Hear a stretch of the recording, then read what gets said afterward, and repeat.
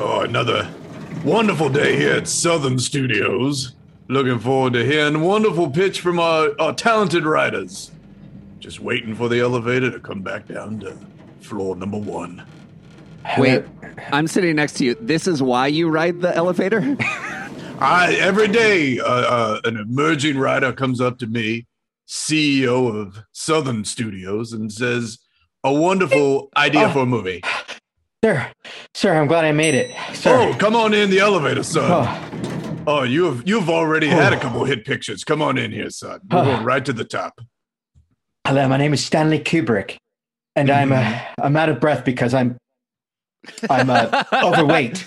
Yeah, Stanley, you are a little big. It would be nice if you dropped a few pounds. We're not fat shaming you, Stanley, but I heard that you're going to do a lot of heavy breathing into the microphone during this movie. Sir, have you ever had acid? It's new. It's new on the scene. I can't say I have. Okay, well, have this coffee. I brought 2 coffees. You take one. Okay. Now, what does this acid do, son? It's going to take you on the trip of my movie before I make it. Okay, well, normally how we do procedures here is you tell me the story and then I... There is no story, sir. It's just monkeys, bones. The band, the Monkeys, are very popular now. Oh, I love Monkey Bone. Question, Stanley. You were born and raised in New York, right? What? I'm on acid. In the Bronx. I'm on so much acid. I do need my morning coffee, so I'm going to go ahead and take a drink of this.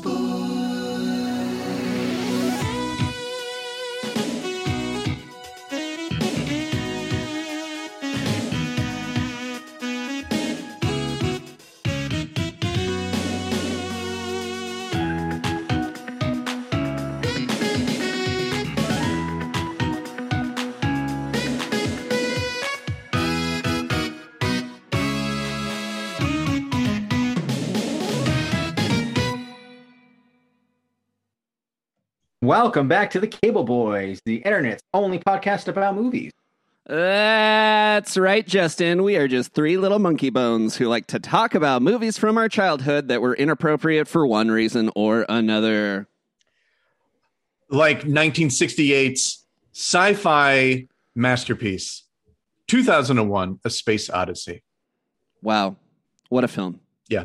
Master and piece. Yeah, I think so. And we are so fortunate, so pleased, so honored to be joined by co-host of a podcast of his own right, man who passed the bar, gentleman who is both an improviser and a person who is well skilled at telling people to stop doing improv by means of lights and sound. Doug Leaf, everybody. There he Hello. Hey, Doug, Nice has a lawyer ever raised the bar? Has anyone ever done so well? They're like, oh, you've raised the bar. Well, we had Clarence Darrow, who kind of pulled that off. Very famous lawyer. Maybe like Thurgood Marshall, and then everybody else just lowered it. That's about it. I like to think our audience is like cheering with that first lawyer's name. They're just like, oh, fuck yeah, he's my fave. When like some shitty lawyer like passes the bar, do you guys say like, wow, I guess somebody lowered the bar again? I imagine. Absolutely. That Like, lowered without the bar for question. lawyer jokes. Yeah. I I'm think sorry. Yeah. Like, I definitely was- run into people and gone like, oh, Jesus, how did you make it past? This test is for a reason. It's to screen people out. Also, is it standardized across the state, the bar? Half of it. Part of it is for the entire United States, and then the rest of it is for your particular state where the law might be slightly different. So it might be easier in another state, is what you're saying. Yeah, because you need to get a license for each state, right? Yeah. You would, yeah. Yeah, because my brother's a lawyer, which is fun. certain states have agreements with each other to like let if you pass in Delaware, maybe you can like lateral over to Maryland. But yeah, it's different everywhere. Wow. Well, that was Law Boys. There you go. That was Law Corner. Now let's talk about some monkeys in space. We need a Law and Order drop. Yeah. That would have been good. Dun, dun. To have. Let me start off by saying, Doug, thank you so much for suggesting this movie. I've never seen this movie. It's just one of those classics that's always passed me by for whatever reason. And yeah, Mike, I have watched a lot of these movies on like a 1.5 speed because they're like a fucking slog to get through. This movie ended and I was like, holy shit, how am I just now seeing my favorite movie of all time? Oh, Wow. good. Oh, good. wow. Okay. For the See, this Holy movie- smokes. Yeah. I'm sorry, for the listeners at home, I was going to end my friendship with Justin if he watched this at 1.5 speed.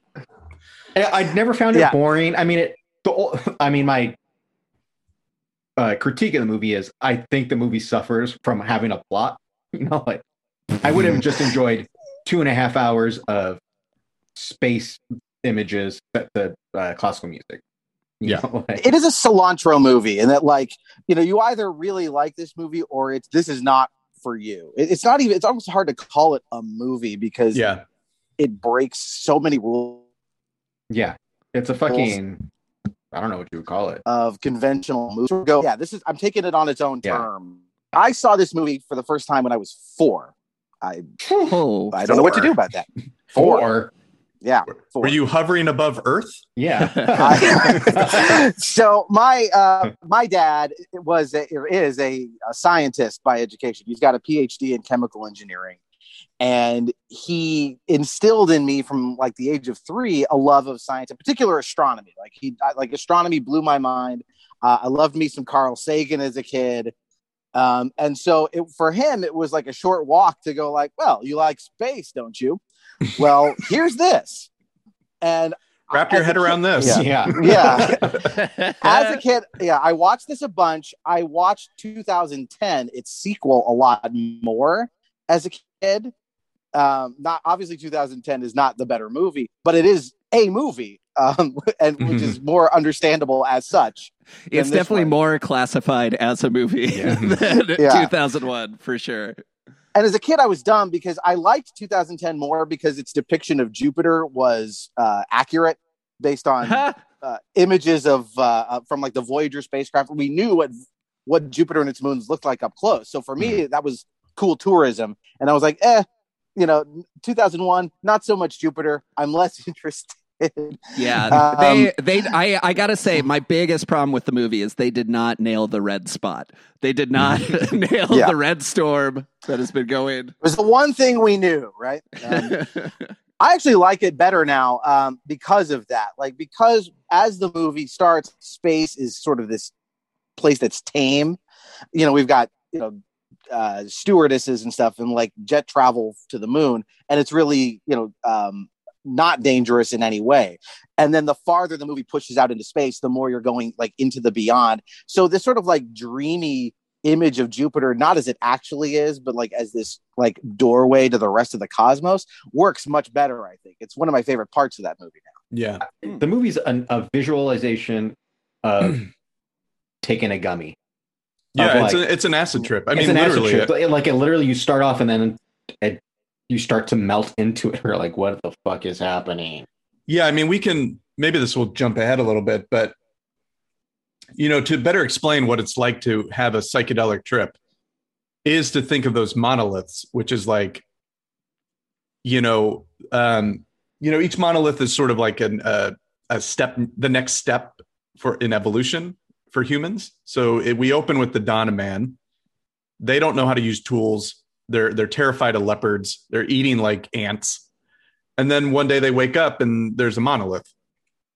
And they go over and they touch it and they figure it out. And it gives them the information. It gives them like, you need to use tools. Like there's such a great next scene of that monkey, like looking at those bones being like, wait a minute, like I can hit somebody with this thing, And that's our next step, which is like, they become meat eaters. They be able to use tools, which tools are then led to fighting in a way, like war and turf wars and stuff like that. And, but you get to like I'm trying to find it. You get to like the third monolith, just to jump way ahead. literally, like the movie does. When they have to dismantle Hal, they're essentially like destroying their own creation, and you're destroying your own ego in a way. And then you are sent to the next monolith, which is peace. And that is like how great acid trips are, which are, they call it like killing your ego. And that's how you, by the way, this photo behind me, the audience won't be able to see it, but this isn't live. This is from years ago. I took a mushroom trip that was pretty intense. And when I woke up the next morning laying in bed, there was my Apple computer just staring at me. And I was like, that really looks like a monolith. Wow. Yeah. Big black screen. Mm-hmm. I was just going to ask you why your background is just what you're looking at right now. Yeah. It's just your background is basically just a reverse angle for your room. Yeah. Cool lava lamp though. I believe that you were tripping because there's definitely a lava lamp in the background. So Justin, I'm kind of curious, since out of all of us, you're the only one who was seeing it for the first time. What did you know about this going in? Like, what were your expectations? Well, that's what's funny too. It's like this movie's influenced so many movies post it that it feels so familiar. I mean, I only knew like the general gist of like, oh, it starts with like the monkeys like throwing the bone. I didn't realize that scene was like 17 minutes long. Right. Like, I thought it was like just like very quick in the beginning, and then it jumps to that. So that was very interesting, and great. And then I also I honestly didn't know really what the story was. All I knew was like Hal 9000 is an evil robot who like they have to fight against. That's basically the plot of the movie, kind of too. Mm-hmm.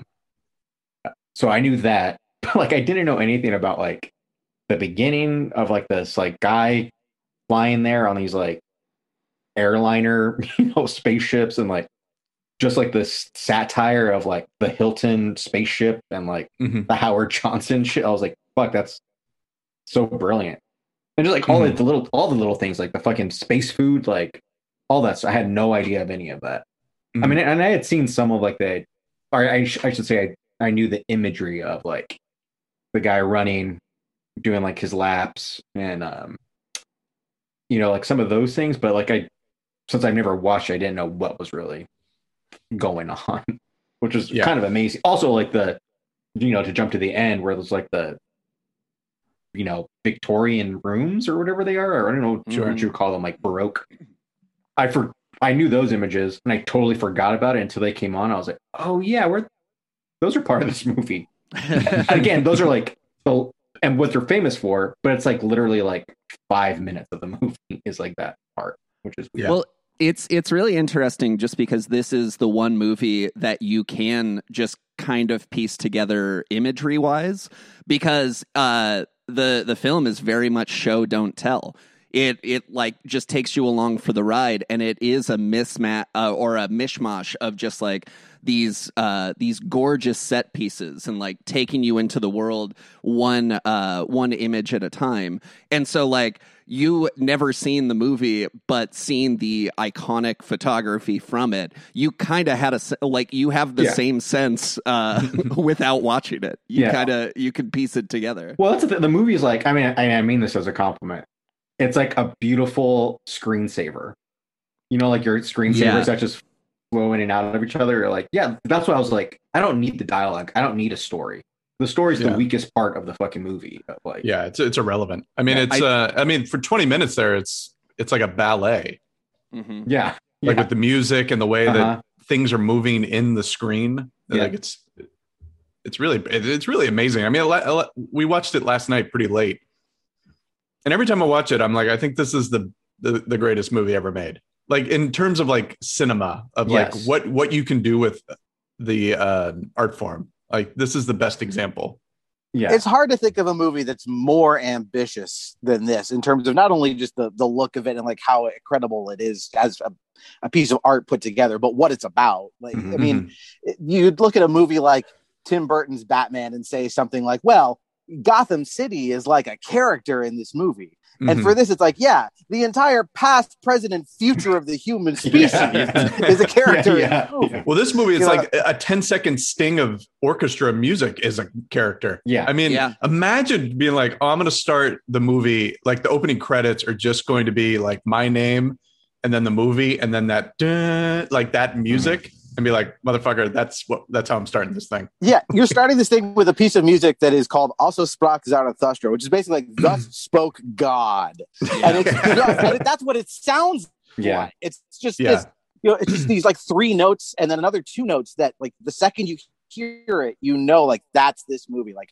we are coming to you with something that is like a religious experience. I it's think incredible. I'm so, not only am I glad to hear one, Justin watched it at normal speed, 2, liked it, and didn't find it boring because I did I was also afraid you might be like, this was boring. And I think like I can never be bored in a movie when I know that the director has planned everything, like literally like every little detail. He's like, this is what I want. And like, I can never be bored like that. Well, that's, I think that's one of the things that put me off seeing it for so long is people saying it was boring. Like there was a lot of like, well, this movie's boring. And they're not totally wrong. I mean, there's a long stretch where like, it's slow. You hit the I get it button pretty quick before the scene's over. Like, he has to go out there and replace the thing on the antenna. Why is this taking so long? But you could also go in the other direction, go like, hey man, this is 1968 and I'm watching a man do a spacewalk halfway to Jupiter. Like, don't shortchange me on that. That's fucking amazing. Right. I think as a general audience, like, I think with us and like other, I'm not saying like you can't not be like a creative or a filmmaker or something to not really get it, but I think as people who are in the arts and like are creative, that's why I was so fascinated by it, because I was just like, holy fucking shit, this is 1968. It's not like this was a major movie. This is a movie like families would go see. Like that's also crazy to me. But just like everything, the sets, like it was the biggest hit of 1968. It won the Best Picture, right? No. It didn't. No. It won for visual effects. Yeah. What won that year then? Which it should fucking knows. Oh, I heard it too. And it was something that was like, wasn't it Gandhi? Was it? No, Gandhi's like 81, right? Yeah. Oh, I forget. Sorry, what it was. I was thinking about picture, it's shocking. Oh, was it? Wait, was it Midnight Cowboy? No, it's something even less deserving. It's some Gandhi beat E.T. and we did that also this week. Yeah, I mean, who wants to watch that? Yeah, I mean, Kubrick never won anything. He never won a Best Director. He never won. Well, he did accept the Visual Effects Award, and that actually led to people in visual effects being pissed off that the director took the award, and they tightened up the restrictions. But I'm going to guess that he probably had a hand in so much of it that he probably was like, I'm gonna do it. There's a famous story of on Spartacus. 2 famous Stanley Kubrick stories. On Spartacus, he had a cinematographer and the guy stunk and wouldn't do what he wanted. So he was like, you know what? Why don't you just go sit over there? And Stanley Kubrick was the DP on Spartacus. Yeah. That guy who just sat and watched him do everything won the Oscar. So that might play a little part into that. Jesus Christ. But then again, he was a very good boy when he went over and sat in the corner and watched Stanley do his thing. So he sat that guy down and was like, I'll show you how to do this. And then my other favorite Kubrick story, or one of them, is when he was shooting Eyes Wide Shut, Tom Cruise invited Paul Thomas Anderson to the set because Paul Thomas Anderson was trying to get Cruise to do Magnolia. And so they're on the set of that house, the Cruise household. And Paul Thomas Anderson was like, there was nobody there. He's like, I'm being led to set by Tom Cruise. Not even a PA. Tom Cruise is literally bringing him to set. And he sees Stanley Kubrick and 3 other people on set, and they're lining up a shot. And Paul Thomas Anderson's like looking around and he goes, where's the rest of your crew? And Stanley Kubrick looked from the eyepiece and was like, how many people do you need? Like he Ouch. did everything like minimal. Like he truly was like, that's the other amazing thing about this is like almost how handmade this movie is. Mhm. Like this is all this guy. Mhm. Yeah. Even like the story that it's based on is boring. It's like not a very well written story.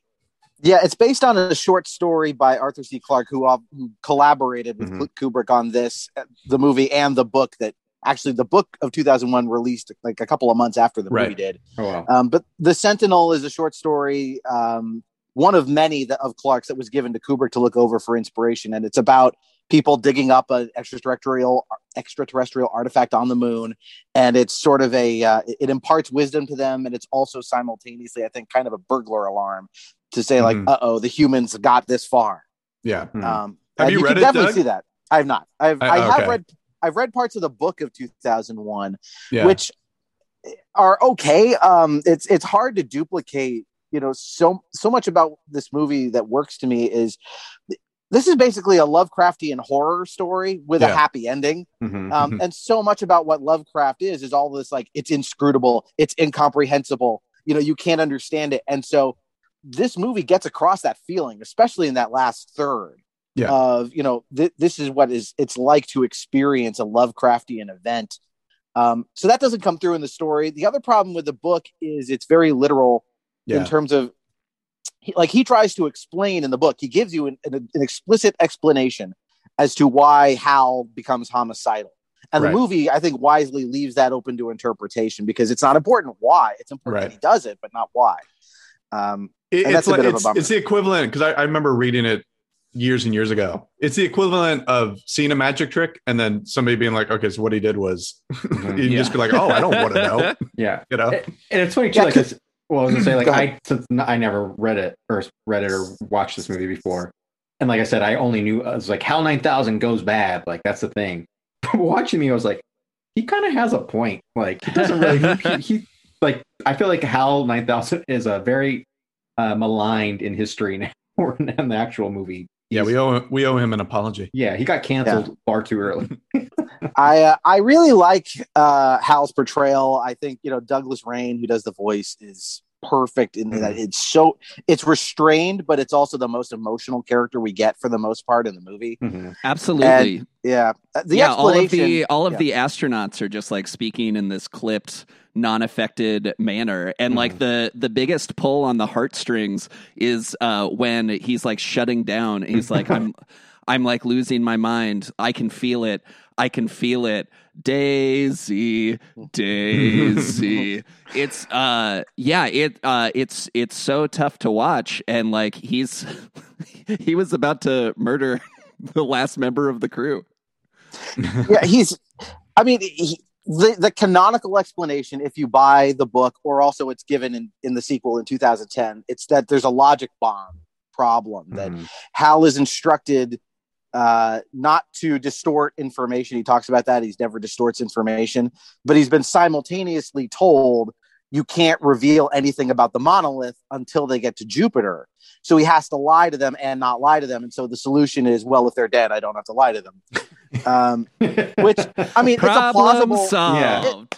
It's plausible, but it doesn't. I think the mystery is better. I like leaving it to like maybe there's a narcissism angle because he talks about I'm perfect, and then what they realize is, of course, he's made an error in diagnosing their antenna.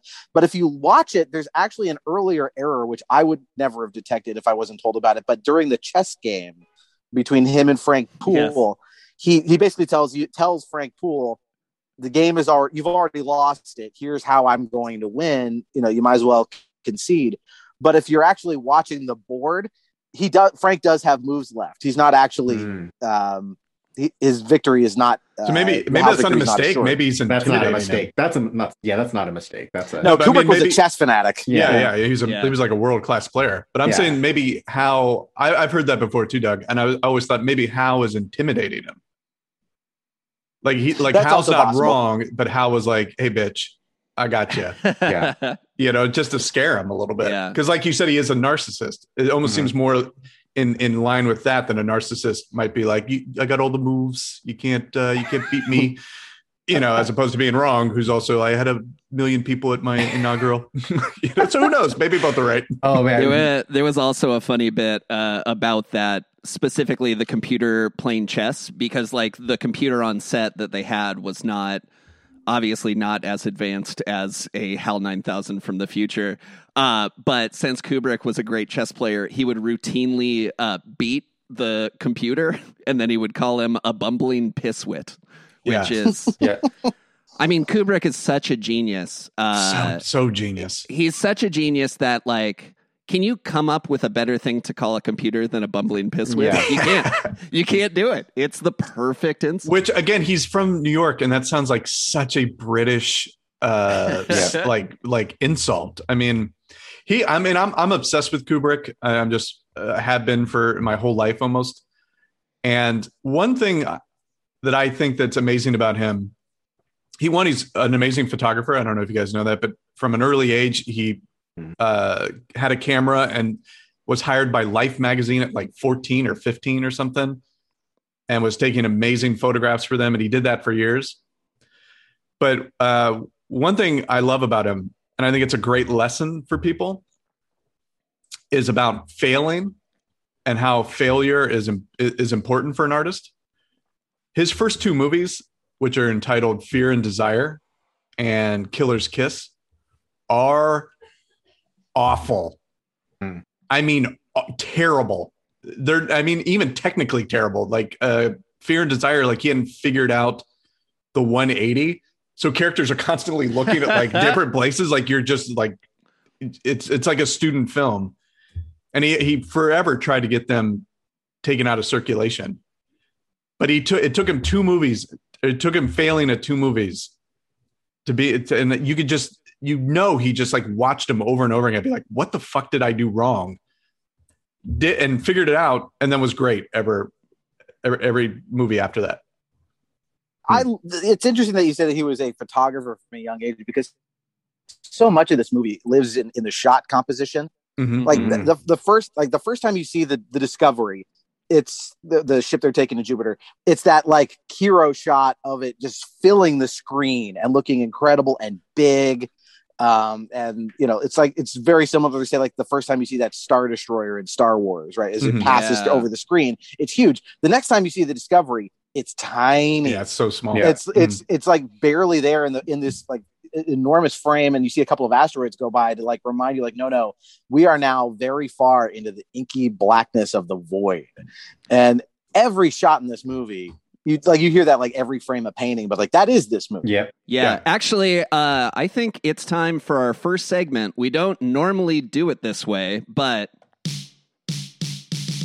I'm gonna come.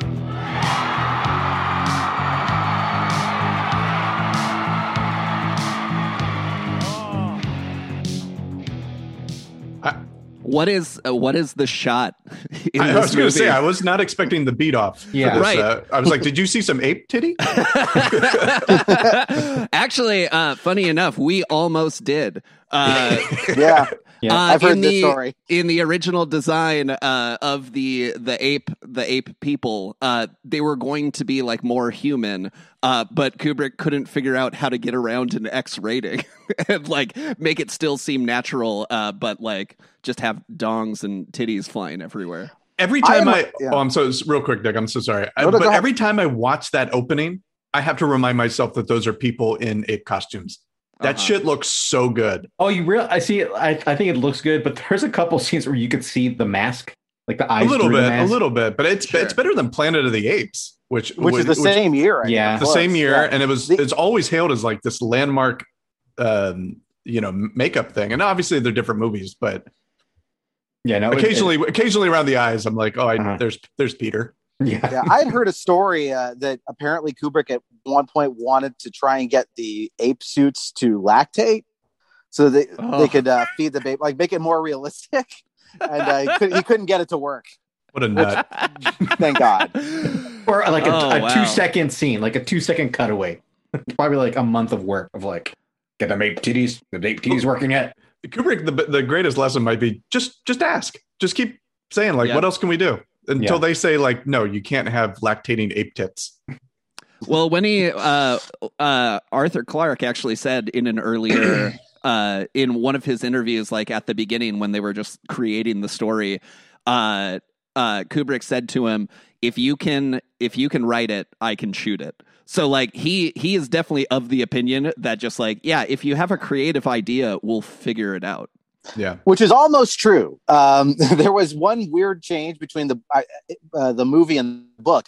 In the book, they're on a trip to Saturn, not Jupiter. Oh, right, yeah. And I was like, why did they change that? It seems like such a like random thing. Like, who cares what planet it is?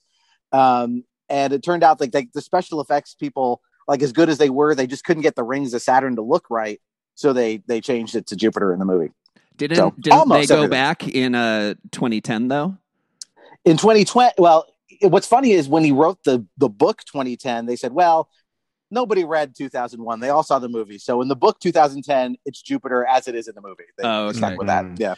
Isn't it weird that it's 2001 and 2010 and we're now living in 2021?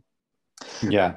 I thought they were past a lot of movies that I grew up with that took place in the future, like Blade Runners in 2019. So is The Running Man. Like, it's like, oh, yeah, we got past all We're not that, far from The Running Man. Yeah. I mean, like, we got close to that. Yeah. We're closer to that than anything. But I just like, this is 2001's 20 years ago.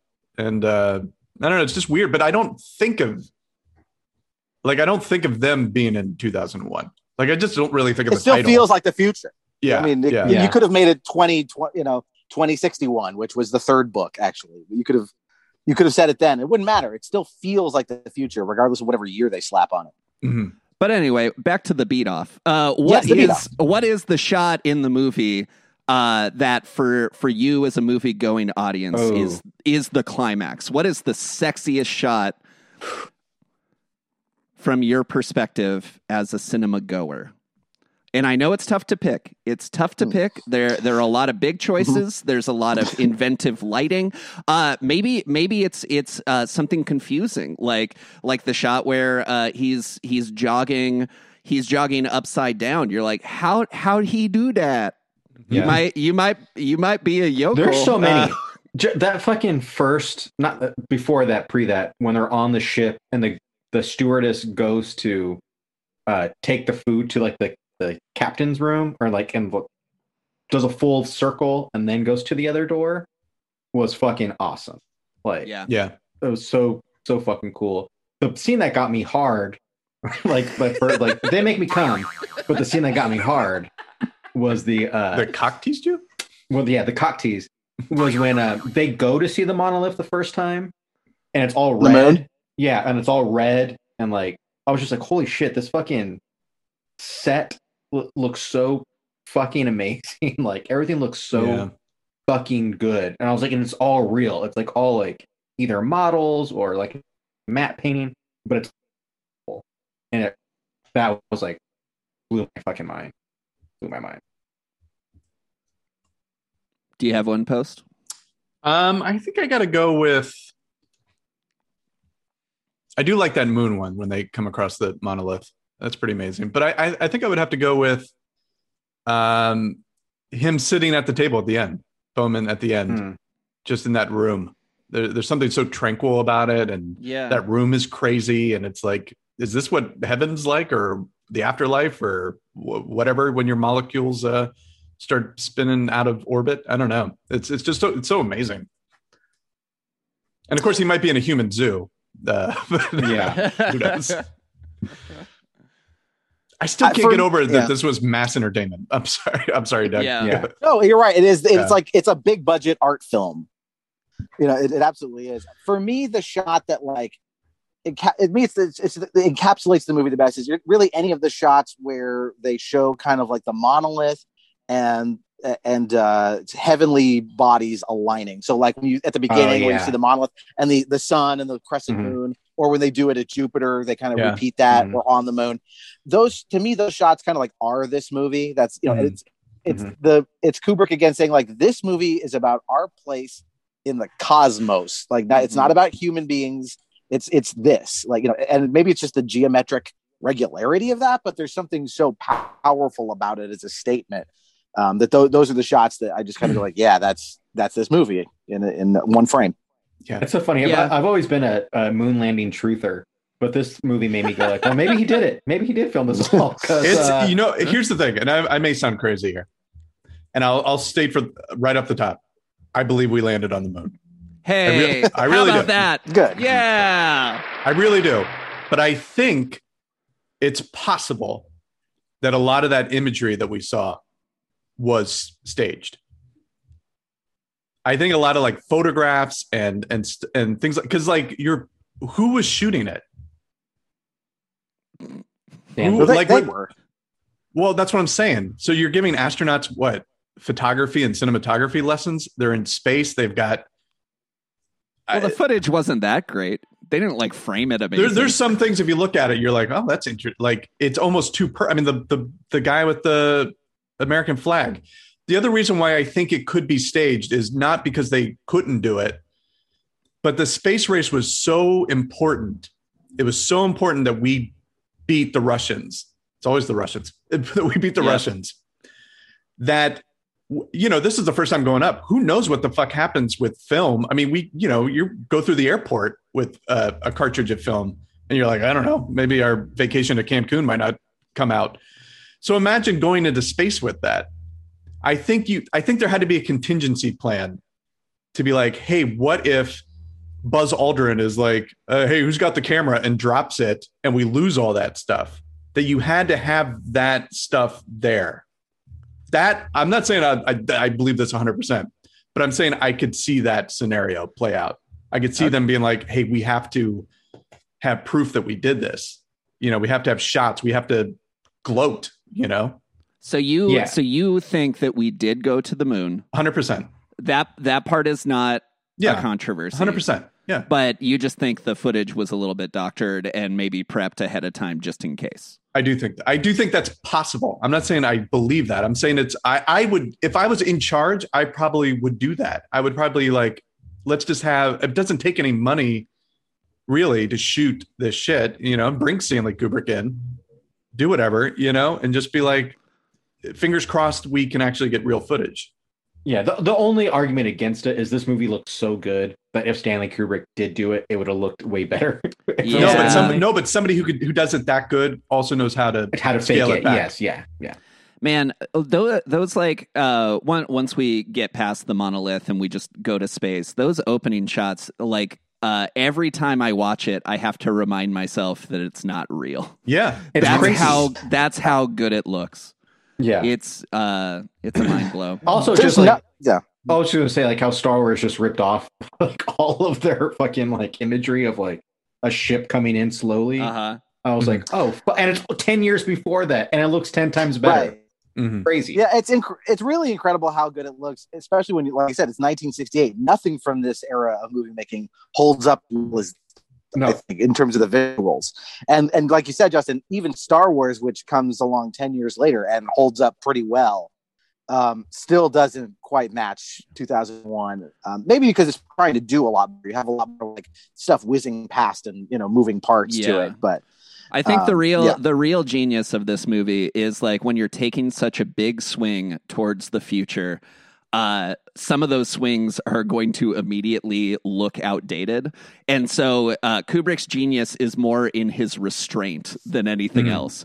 Because like originally the monolith was going to be like a tetrahedron. It was going to be like a prism or like just like see-through glass or something. Yeah. Yeah, and they were actually going to project onto the glass, basically like teaching the ape like, hey, fucking bone, hit somebody with it.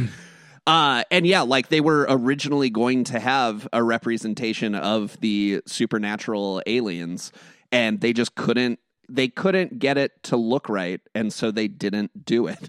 Yeah. They didn't Yeah. Supposedly they talked to Carl Sagan about that, and he had told them, don't show the aliens. It's more powerful. Show what they left behind. And, you know, that'll be more interesting than whatever you could show. Yeah. I think I read I read a similar thing where Carl Sagan was like, hey, you know, they called me in, I talked to him, and I was just like, you know, the thing about super intelligence is we can't even comprehend it, so I wouldn't bother showing it. And then he went to the premiere and he was like, I did my work. They listened to me. When Yeah. in actuality, Booyah. Sagan out. they were making little clay aliens, and they were like, "This looks like shit." Like he didn't even remember talking to Carl Sagan. He was like too busy doing like 205 special effects shots. Sagan just walked in and just smashed all the clay aliens. He's like, "Motherfuckers, what are you doing?" By the way, that restraint that Kubrick has, I think, lends to he could have easily faked that moon footage. Yeah. Like he would have known how to do it. I do want to also point out that as great as this movie is, and I think it might be one of the greatest of all times, it's so good that it inspired another one of the greatest movies I've ever seen. Oh. Which Airplane is 2? Which one? Airplane 2. Yeah, I still haven't seen Airplane 2. Or maybe I have. It's it's just a parody of this. Yeah. That's all. Yeah. No, it's the Russian film Solaris. I don't know if you guys have ever seen it, but it's an amazing movie, and it has the most devastating ending I've ever seen in a movie. I remember I saw it on the big screen and I was just like blown away. But the movie's a direct response to 2001 because Andrei Tarkovsky, the director, hated 2001. He hated it. Hated it. Was like, this is bullshit. He's like, look how clean it is. Look how it's all fucking nonsense. And in his movie, which is again the kind of the yang to the yin, is one of the greatest in its own right. I'm so impressed, Post, that you brought up, this inspired another movie, and it wasn't a porn parody. So you've come a long way. Thanks. I'm not fucking around with Kubrick. I read about. By the way, I'm so sorry, Kevin, but I don't want to lose this thought. Kubrick wanted to make a porn movie, by the way. He did. He made Eyes Wide Shut. Eyes Wide Shut originally was going to be a hardcore film. He was fascinated by it in the 70s. Damn. By the way, he had the rights to the book that Eyes Wide Shut is based off in the 70s. It took him 27 years to finally be like, all right, I'll make it. But yeah, it was originally going to be a hardcore sex movie, and Steve Martin was going to be in it. And Steve Martin was like, "Oh no!" Steve Martin was like, "I am." And then he wanted Woody Allen to be in it, and it was going to be like a sex comedy. And Woody Allen was like, "I'll do that," and he never got around to that. And then finally made Eyes Wide Shut. Well, there is a connection. There is a connection to Woody Allen to this movie, which is when Woody Allen made Sleeper, which takes place in the future. There's a computer at the end, voiced by Douglas Rain, doing his house shtick again. Hilarious movie. Great stuff. I read a little bit about that opening scene. We've already talked about it. How convincing the monkeys are. The main monkey was performed by a mime, Daniel Richter, and he had a whole mime troupe in London. And Kubrick was basically sick of these movie monkeys, and he wanted it to be real. And so Daniel Richter took his little mime troupe, and he choreographed the whole thing, specifically going to the London Zoo and just studying them and watching their movements and choreographing it. I didn't realize that London Zoo at the time had a famous gorilla. Oh. They had a celebrity gorilla named Guy the Gorilla. Guy, when he came to the zoo, it was on the 5th of November, Guy Fawkes Day, and so that's where the name originated from. Apparently, Guy was captured in the French Cameroons and then was traded for a tiger to the Calcutta Zoo. He was very gentle. Birds would land on him, and he would sort of hold them. And he died of a heart attack during an operation on his infected teeth, and the tooth decay had been caused by visitors giving him candy. And that has been sad time with sad boys. I thought the sad times would go to the taper. Because I didn't know this. So you see that shot, right? Of this taper hitting the ground. You're like, how did they get the taper to do that? The answer was it was already dead. And what had happened was they filmed a lot of those scenes with the apes on a set that was elevated, 10 or 12 feet in the air. And the taper had somehow accidentally fallen off and died. they said, well, what are we going to do with this dead tapir? And Kubrick said, like, put it in the fridge. We're going to use it. And that's what they did, is they just dropped this tapir, into frame for that. I like how Stanley Kubrick's like a mom or like a dad who's like, it's still good. We can still use it. It's still good. It's more like he doesn't give a fuck. It's like whatever's best for the movie. Yeah. Like it's my other favorite thing about Kubrick is that documentary or the behind the scenes of The Shining. You're a cold motherfucker, man. Like there's just there's a famous segment where Shelley Duvall is just smoking cigarettes in the set kitchen, just like clearly fried. And she's just like, I don't know. He just constantly wants takes. He wants take after take after take. And she's like, look. She's like, my hair's falling out. And like a baller, Kubrick just walks through the set, doesn't even stop, just walks through the set and goes, nobody feel bad for Shelley. Just like nobody, don't pay any attention to her. Don't be nice to her.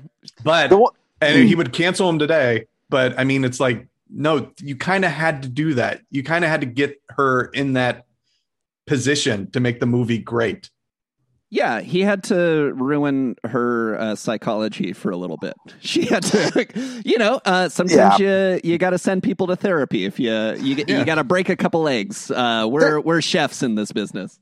There's a lot of happy accidents, I think, that sort of went into this movie in terms of like, iconic things that just happened by accident. The one I heard about that was the most kind of like the Shelley Duvall thing in a way was, so there's that scene where Keir Dullea, Dave Bowman, has to make his way back into the Discovery by blowing the door off of his pod, in the vacuum of space.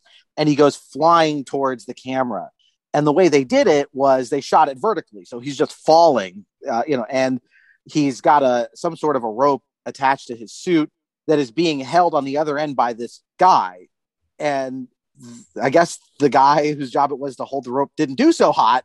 So in that first take, like he just falls and smashes against the wall. So it looks awesome in the movie, but it's a complete error. And I guess he didn't get hurt too badly, but he a stunt man almost died too. When on that trick or a different shot? Different shot. It's when he's like floating out in space, and they had oxygen being pumped into his suit, but there was nothing in the suit to expel the carbon dioxide. And so he like started feeling nauseous. He like couldn't breathe. He had heightened heart rate, rapid breathing, fatigue, clumsiness, and then like he passed out. And they couldn't tell because he was just playing like a lifeless floating thing. And Kubrick was like, no, leave him up there. And they were like, we think something's wrong. And so, they had to revive him. And then Kubrick just like took off for a couple days. He didn't report back to set. He was like, talk to the assistant director. Well, I have to go attend a gorilla funeral, so I'll be gone for a few days.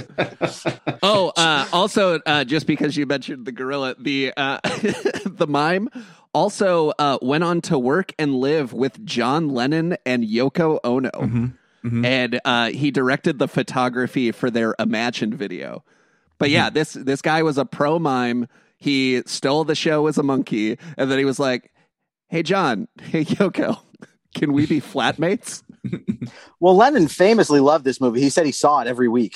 Yeah, I saw that too. Yeah. Yeah, lots of big fans of this movie, except for who was the guy? Does anyone know? Oh, Tarkovsky? No, Rock Hudson. He walked out of the LA premiere and he was like, "What's this bullshit? Can somebody explain this?" I mean, I always try and put these things into context, and like Justin said, like this has been parodied and diced up and analyzed, and we've seen almost the entire movie in chunks and pieces and stuff. And I really just try to think like, what would it have been like if you saw this in 1968 on opening day? I mean, you would have had no context for anything that's going on. That had to be so fucking wild. Well, it's like it blew my mind, and it's fucking 2021. you know, like but to see something like brand new like that, like what like I'm trying to think like what you would have saw like the week before. You're like, oh, let's go see fucking Herbie and the Love Bug or something. Oliver won this year. That's what won. That's what it was. It was Yeah. Oliver. Yeah. And so Which is that's a what people fine wrote movie, to. but- Yeah, but people are like, yeah, I want to see a musical. I mean, the Oscars always get it wrong. It's so funny Oh, now yeah. that we hold it to such weird. It's Yeah. like Shakespeare in Love over Saving Private Ryan. Yeah. Are you high? But yeah, a lot of people were their minds were blown. They were very confused, and really, what saved this movie is drugs. Yeah. Because like the audience that went, they were like, "Holy shit! If you drop acid when the monkey yelps, the third monkey yelp, you're gonna have a perfect trip at the right time." Have you guys so much that they changed the slogan on the poster to "the ultimate trip"? They were just wow. like, no one's seen this art house film unless they're on drugs. So let's force feed it to them. Yeah. Have you guys ever watched the final sequence synced up to Echoes? I haven't. I just heard about that. I've never actually tried it. I've tried it. Yeah. I realized in watching this movie for this podcast that I have seen it so many times, and very few times have I seen it with the actual soundtrack and or dialogue. Because I don't want to paint too much of a story, but I used to live in a downtown loft with a guy who sold weed. And so we would watch a lot of movies with records playing. And yeah, I've seen this so many times with different music synced up. I watched Echoes, Pink Floyd's classic 23-minute song, and it syncs up great. Those hippies, they know what they're doing. We haven't really talked about the music in this movie too much, but I mean, it's a very big part of it. Not just that the Strauss, the Blue Danube sequence, but that piece. It's called, I think, something like Requiem for Mezzo Soprano. The choral thing that comes up whenever you see the monolith. That's the scariest fucking piece of music I've ever heard in my life. Yeah. So much I heard this story was that apparently, so the piece was not composed for the movie like everything was earlier, but they were performing it in Europe somewhere. And the conductor had to call the composer, a guy named Ligeti, say, "You have to come down here and help because the choir is too scared to perform it." He had to talk them through it. Yeah, it's terrifying. Do they do God, this? fucking, he's so good. Do they do He's this so at good. the Hollywood Bowl or something like that? Do they ever? Yeah, do, they did. I think once. like a full that would be awesome to see. Just like a Maybe I don't want that song playing like when you're high in the Hollywood Bowl, and just like a full chorus of people just. Justin, I'm trying to think, is there any Kubrick movie left you haven't seen? Yeah, I haven't seen any of his early ones like those. But he doesn't even want you to see the first two. But Well, I don't think I've seen The Killing. The Killing's great. Yeah. It's so good. I really like The Killing. And if once you watch it, you're gonna be like, oh, this is Reservoir Dogs. Like he took so much from it. Yeah, I'm trying to see what Barry Lyndon I've never seen. One of my favorite, because I'm asking because we did Clockwork Orange in another life, and I think we ranked our favorites or tried to. Yeah. And I completely blanked on Barry Lyndon, but that's what up there for me. Yeah, I've never seen Spartacus or Lolita or Great. Paths of Glory. Well, just a heads up for everyone: Lolita and Barry Lyndon are on HBO Max. Oh, And they're there so you good. They're both very funny. Like Lolita, like Peter Sellers is in it. He's hilarious. Barry Lyndon's very funny. You might not catch it on the first viewing, but if you watch it, and it's a long movie, but if you watch it again, it's kind of a hilarious movie. Barry Lyndon's the one that's all natural lighting, right? It's like candles and daytime lighting. Because he used NASA lenses. Yeah. That could go that low. That could open up. Although what's funny about 2001 is I've seen Clockwork Orange probably the most out of all his movies, like a ton of times, and just being like, oh yeah, like there's so many similarities of when Alex is beating something, like that whole sequence is so the monkey in slow motion beating with the stick, which I thought was really funny. Well, he almost ended this movie with the Star Child blowing up a bunch of satellites in space, which he ended up not doing because that was the end to his previous movie, Doctor Strangelove. Another masterpiece. Yeah. In fact, the jump cut from the bone to what everyone thinks is a spaceship is actually like the nuclear satellites. Yeah, and that element remains in the book too, 2001. That this nuclear angle, and I think thematically it does work, and that you're talking about not just that like man invents things, but invents tools and weapons, and it kind of brings the weapon thing home. But I think he's right to end it on the more hopeful, ambiguous note of like, well, this is whatever is next for the human species, and the best is yet to come. You know, that's what he's kind of telling you. So I like that better. Can we talk about the main guy that Keir Dullea? Keir, yeah. Mm-hmm. That's the other thing this movie is so weird is like nobody's famous from it. You know, like I've always seen like his face, you know, like that close up of like him when he's going through the stuff like in the spacesuit. And I was always like, wait, Ed Harris is in this fucking movie? Like, no, he can't be. He's too young, or he'd be too young to be in that movie. You're thinking of Knight Riders. Yeah, I'm thinking of Knight Rider. But I'm like, the fact that this dude didn't go on to do like anything of significance past this is kind of crazy. Yeah, he reprises the role in 2010. That's the only other thing I can think of that he's in. Well, he's in tons of stuff. His IMDb is populated just because like so many people were fans of this movie. They were like, "Fuck, we can get him. He's still not famous." Yeah. I think it serves the movie that the people in it aren't famous. I think it would be distracting. Like they feel like real people. And I do think he gives an incredible performance. Like I think Hal is probably the most, you know, the one people like, but that scene of him right after he goes through the Stargate and he's just like shaking in that pod after what he's been through. I think that's incredibly effective. Yeah. I will say there is one star in the movie. It's the guy, I can't remember his name. He's the doctor. It sounds like a Russian doctor. When they meet in the orange chairs and he's trying to get almost Ralph Fiennes. Yeah. His name is Leonard Rossiter. Let me look. But he's in one of my favorite. When I was growing up, I had a weird obsession with British sitcoms, and I used to watch them all the time when they were on PBS. And he was in a great one called The Fall and Rise of Reginald Piran, about a guy who had like a terrible ad exec job or something. And he always daydreams, and it's very like a British sex comedy. And then at some point he fakes his own death. I mean, it's a really funny sitcom, and it's all on YouTube, by the way. But that guy to me is the star. Well, a lot of people do like Hal. Did you guys read that originally Hal was going to be called Athena, and it was going to be a lady voice? I feel like that really would have changed the character. You can get a hint of it if you watch 2010. There is a female version of Hal in the one of the early scenes in the movie called Sal.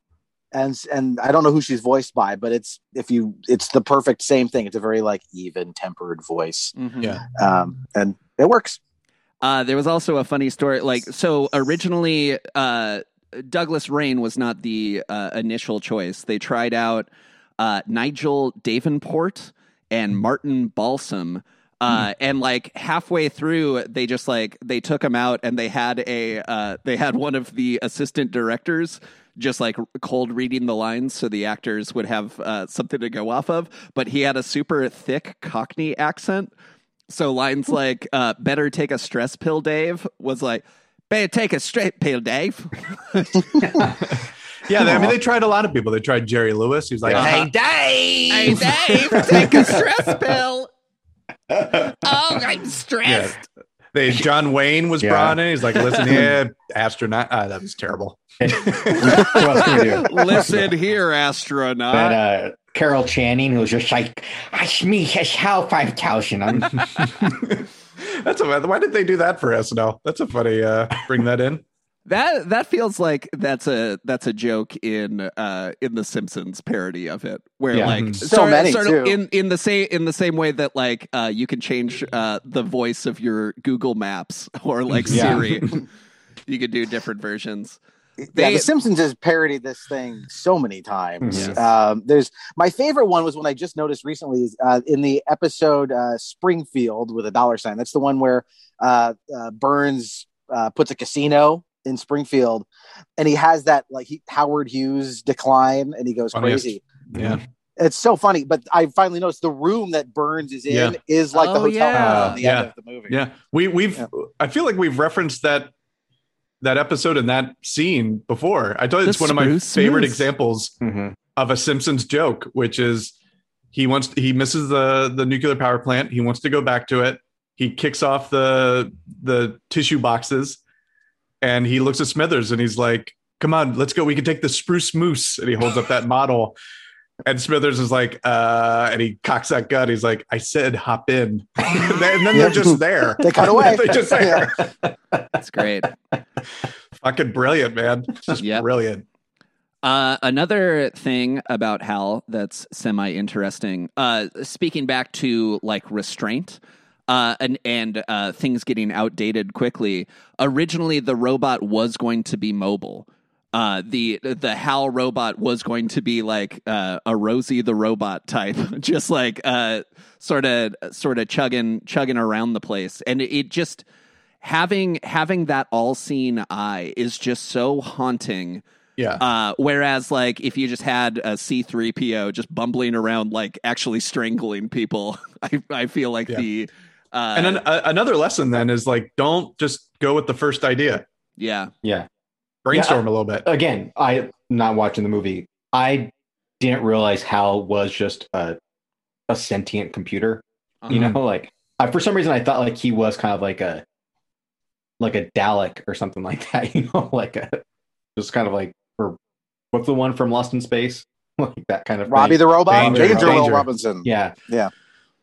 Kevin, maybe you're going to say this soon, but another thing the people caught on to, and they were like, "Oh, is Kubrick saying something about now and where we're going?" Is that Hal is one letter off each one from IBM. Yeah, I heard that too, and I thought it was interesting that Kubrick was apparently either he didn't do that intentionally or he tried to downplay it because IBM had done him a big solid. They supplied a lot of the equipment that you see in the movie. They didn't want to like associate IBM with a homicidal computer, so he did a lot to like say no, that wasn't why we named it HAL. It's heuristic algorithmic something 9000. That's where it comes from. Yeah, I think after somebody pointed it out and they were like, if we knew that, we definitely would have changed the name. No. I don't think he did I don't think anything just happened. No, I think he authored it. It's like, I mean, that documentary is not very good, that 237 or whatever, but there are definitely some things where it's like, oh yeah, he definitely meant to put all the cans or the food logos with the Native Americans in the shot and all that stuff. Yeah. It's brilliant. He's fucking so good. He was the best. It's crazy. It is very, very crazy. I think about Hal in this movie, and I kind of thought that I'd love to see the version of this movie where Hal succeeds. He kills David Bowman, and he's the one to have the final encounter with the monolith. That he's the next phase of evolution, and I would love to see what Kubrick would have done. Like, just what does that alternate ending even look like? Yeah, that's a fascinating idea. Also, just because so when I was watching it, I was trying to decipher sort of before I like read a bunch of theories about the meaning, but I was like, okay, so the monkeys, like the monolith is like telling the monkeys to be violent, and I know that like the monolith is like now sending a radio signal to Jupiter. And since they're going to Jupiter, maybe like the radio signal is like beaming into Hal, and so that's like making Hal go violent. But then I realized I was just dumb. I mean, that's not a wrong interpretation. I mean, they get the movie thankfully does not tell you why Hal does what he does. I love that Kubrick gives you a chance to be stupid. He's like, I'm not going to tell you what it is. Go ahead and come up with a harebrained idea. And then when you say it to him, he's like, no, you idiot. Yeah, he famously said something like, if you saw the Mona Lisa and at the bottom of it, Leonardo da Vinci had written, by the way, she's smiling like this because she has rotten teeth. Right. Would that make the Mona Lisa a better painting? No, it wouldn't. It would take away from it. The rotten teeth. Rest in peace, Guy Gorilla. What to go back all the way to the beginning of this episode when Kevin said, this is show, don't tell. I forgot. I have the script on the file in my computer. How many pages do you think? How many pages do you think the script is? That's a It can't be a lot. 30. Okay, we got Yeah, 30. I was going to say maybe 45 pages. 30, 45. Kev? $1, Bob. Oh, damn it. Damn it. 65 pages. Wow.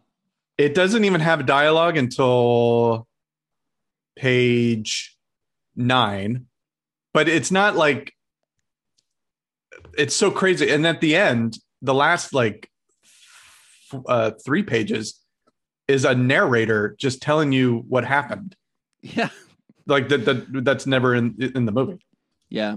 That's another interesting point, is that all of Kubrick's films before this had voiceover. And so initially they started writing voiceover and then realized that that wasn't right for this picture. Like he just wanted people to sit in a mood and just like have it wash over them. Yeah. Should we head to reviews? Do we have anything else? Does anybody have anything else? We've been going a good minute. Yep. Go for it. All right, let's go to reviews. Roger Ebert gave this film 4 stars. He loved it. Roger writes, "Only a few films are transcendent and work upon our minds and imaginations like music or prayer or a vast belittling landscape. Most movies are about characters with a goal in mind who obtain it after difficulties, either comic or dramatic. 2001: A Space Odyssey is not about a goal, but about a quest, a need. It does not hook its effects on specific plot points, nor does it ask us to identify with Dave Bowman or any other character. It says to us, we became men when we learned to think. Our minds have given us the tools to understand where we live and who we are. Now it is time to move on to the next step, to know that we live not on a planet, but among the stars, and that we are not flesh, but intelligence." Beautiful. Beautiful, Raji, baby. Absolutely beautiful. And Love I got to it. say, this next segment is really what I've been waiting for this whole time.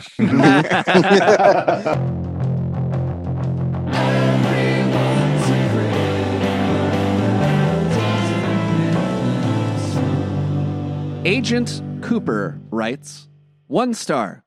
No idea why this is so famous. Slow, plodding, and dull. This was made for some hippie stoners on LSD. Just a few just a few random vignettes of unrelated topics thrown together with some pretty decent graphics of outer space. No real plot, no real hidden meaning, not deep. He spelled deep wrong. Is it not derp? Not he spelled. This is definitely not derp. Save yourself the time. Not recommended. Agent Cooper also rated 5 stars. Reusable grocery bags. Bags are great.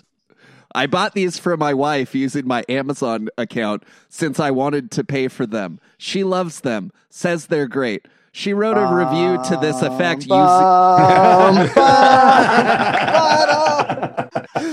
She wrote a review to this effect using her account, since that would just kind of make sense, right? Well, Amazon didn't like this and for some reason is now taking down all of her reviews and won't let her write anymore. Needless to say, we immediately canceled the Prime membership and we'll be doing much less shopping here in the future. Jesus Christ. The same race of beings, human beings. One person made 2001. The other one wrote a review about trash bags. Hey, Stanley, do you want to include the monolith scene where people learn how to leave reviews for worthless crap and waste their entire lives? No, I don't think so. I think we can just go on to the next one. I mean, the guy's not alone. There were a lot of critics who panned this back in the day. I know. So. Oh, I know. That's what I'm saying. Like seeing this in '68, I can't imagine. But I mean, that is a misstep in evolution. Yeah. The Amazon review. Agent Cooper also gave 5 stars to Halston Cologne Spray. Studio 54 and 70s sex. This is really good stuff. I also received a bottle of Chanel Egoist on the same day. And I got to say that I think I like the Halston better. You could have 10 bottles of this stuff for what the Chanel cost. Go figure. This has a woody, sprucey, junipery earth smell pretty much from the top to the bottom. I never went to Studio 54 and never had sex in the 70s. I'm a child of the 80s, much duller. But Roy Halston did a lot of both from what I hear. This is just like it would have been the smell for the times. Bro. Yeah. Yeah. It smells like cocaine and poppers and fucking sex. Yeah. Yeah. Actually, sorry, I wanted to read this one. I forgot. Agent Cooper also gave 3 stars to Botany for Dummies. Mislabeled biochemistry and cell biology book, not for plant identification. This book is all about cell biology and biochemistry with a bare minimum of botany thrown in. If you want to identify plants, this is not the book for you. This fucking moron bought the wrong dummy book. Dummy for dummies. Dummy for dummies. Also, we have BK. Gave this film 1 star. Would do 0 stars, and I'm not really that kind of person. Love sci-fi, and this was honestly the worst movie I've ever seen. Recommend not watching it. Waste of 2.5 hours. Save yourself. I wish someone saved me. Was let down by the 4.5 stars by almost 4,000 reviews. Watch Interstellar instead. That's weird. I mean, Interstellar is way more, I think, maybe because I've seen 2001 probably a dozen times, but Interstellar to me is way more confusing, way more just like heady. It wants to be this. Yeah. And I like it. I liked it, by the way, but it's just like, that's less accessible. Well, it's also, those movies are trying to be literal space movies about like time.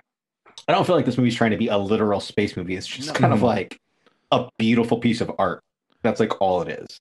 Also, should be space. Ebert wrote another piece about the movie later on that I really liked reading because he in the piece he imagines this hypothetical dialogue between audience members coming out of the film who were confused. And they said, like, well, how many monoliths are there? Answer: as many, at least as many as you see on screen. Why? If Kubrick doesn't give you an answer in this movie, it's because that's not an answer you need to understand the movie. It's not an important question, or because the fun is not having the answer. Mm-hmm. And I think a lot of people probably did get frustrated by this movie going like, well, what am I supposed to take away? What happened? Why, what happened to Dave Bowman? It's like, it's all an emotional experience. Like you said, Justin, it's a metaphor. It's a feeling. It's not literal. Well, I also it's like poetry. It rhymes. It's poetry, but also like Kubrick's movies. It feels like they kind of just are what they are in the sense of like Clockwork Orange. It's the movie's kind of about like, why is Alex so bad? And it's kind of like, he just is. Like, he just is this asshole. That's what it is. He's just an asshole. Yeah. Like, it is what it is. I think the movies, I remember dealing with this a lot with Inherent Vice when that came out, which is a movie I love. And I feel like a lot of people were like, it didn't make any sense. And to me, I was like, no, it actually makes kind of perfect sense. It's just it's giving you a different type of movie. But the plot or whatever, I think is they explain the whole thing in the movie. In fact, they explain it like 12 times because that movie is essentially a series of, hey, you want to know what's going on?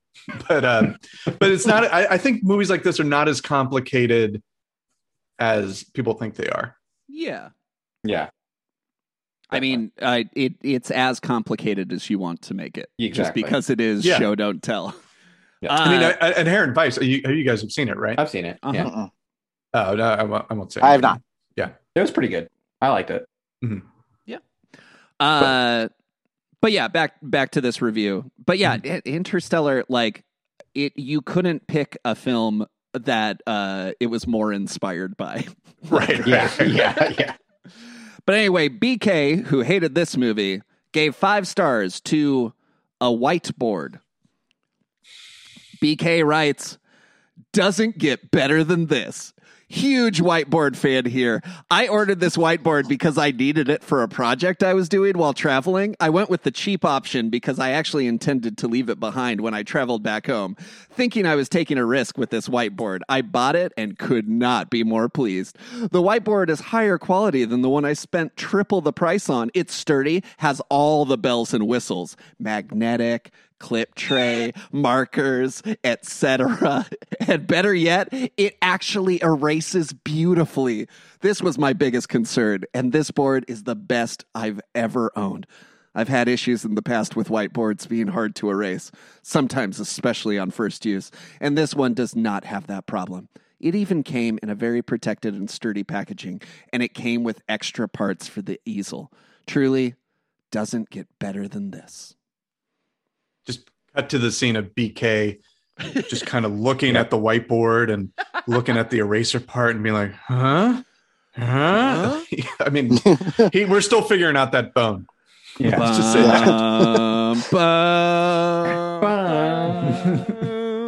All right, let's go down to Pop Corner. Ooh. Popcorn drop. Love it. Mm-hmm. I'm going to give this movie a popcorn. Wow. Perfect popcorn. That's it. Just one perfect popcorn. Mm-hmm. All right. I'm going to give this film a sculpture of popcorn. It's got a goldish tint to it. It's not edible. It's in a museum. And I'm just staring at this popcorn being like, I know it's not for eating, but I don't know what it's for other than to look at. I feel like someone smarter than me gets it. But you know what? I love it. It's pretty, and I'm going to take a picture of it. I'm going to give this, I'm sitting at a table eating a bowl of popcorn, and I'm just sort of pensive and contemplating life and the cosmos. And I'm just slowly eating popcorn, and I look to my left, and there an older version of me is on the couch eating popcorn, and he's eating it very slowly. And then that version looks up, and there's just a Star Child version of me, or there's a Star Child version of a popcorn kernel just hovering over Earth. And it just is the popcorn kernel is looking over civilization. I really do think that when you die, Mike, and your life flashes before your eyes, it's mostly going to be sitting on the couch watching movies, eating popcorn. Probably. Sadly, I think you might be right. I want to change mine to I'm a child eating popcorn, and it's the best popcorn I ever ate. And I'm on a street corner, and I look across the street, and I see a 1960s like ambulance van, and being wheeled into the back on a gurney with a white sheet over it is the body of a gorilla. All right. All right. I'm going to give this movie a single popcorn kernel that like dominates the horizon. It's huge. And you stare at it like you're trying to bend spoons with your mind. You just look at it and you burn into it until one day it finally explodes and you become one with, and you learn the pop secret. Nice. Thank you. It's a solid dad joke. Yeah, very good. Very good. Well, thank you so much, Doug. Thank you, Doug. That was great. A splendid guest. You picked Thank you. a fabulous movie. Mm-hmm. How can our listeners support your podcast, and or what sort of law do you practice Right, so, if they want to employ you? If you like more of this stuff, you could go to a podcast, but evil. I co-host that with Dan Oster, who you had on your Poltergeist episode, which was awesome.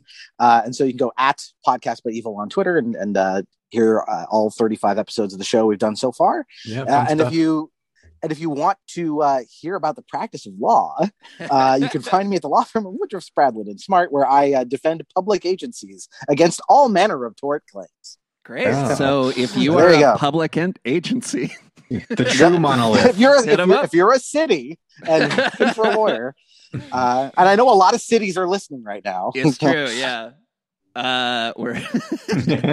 We're very big among maps.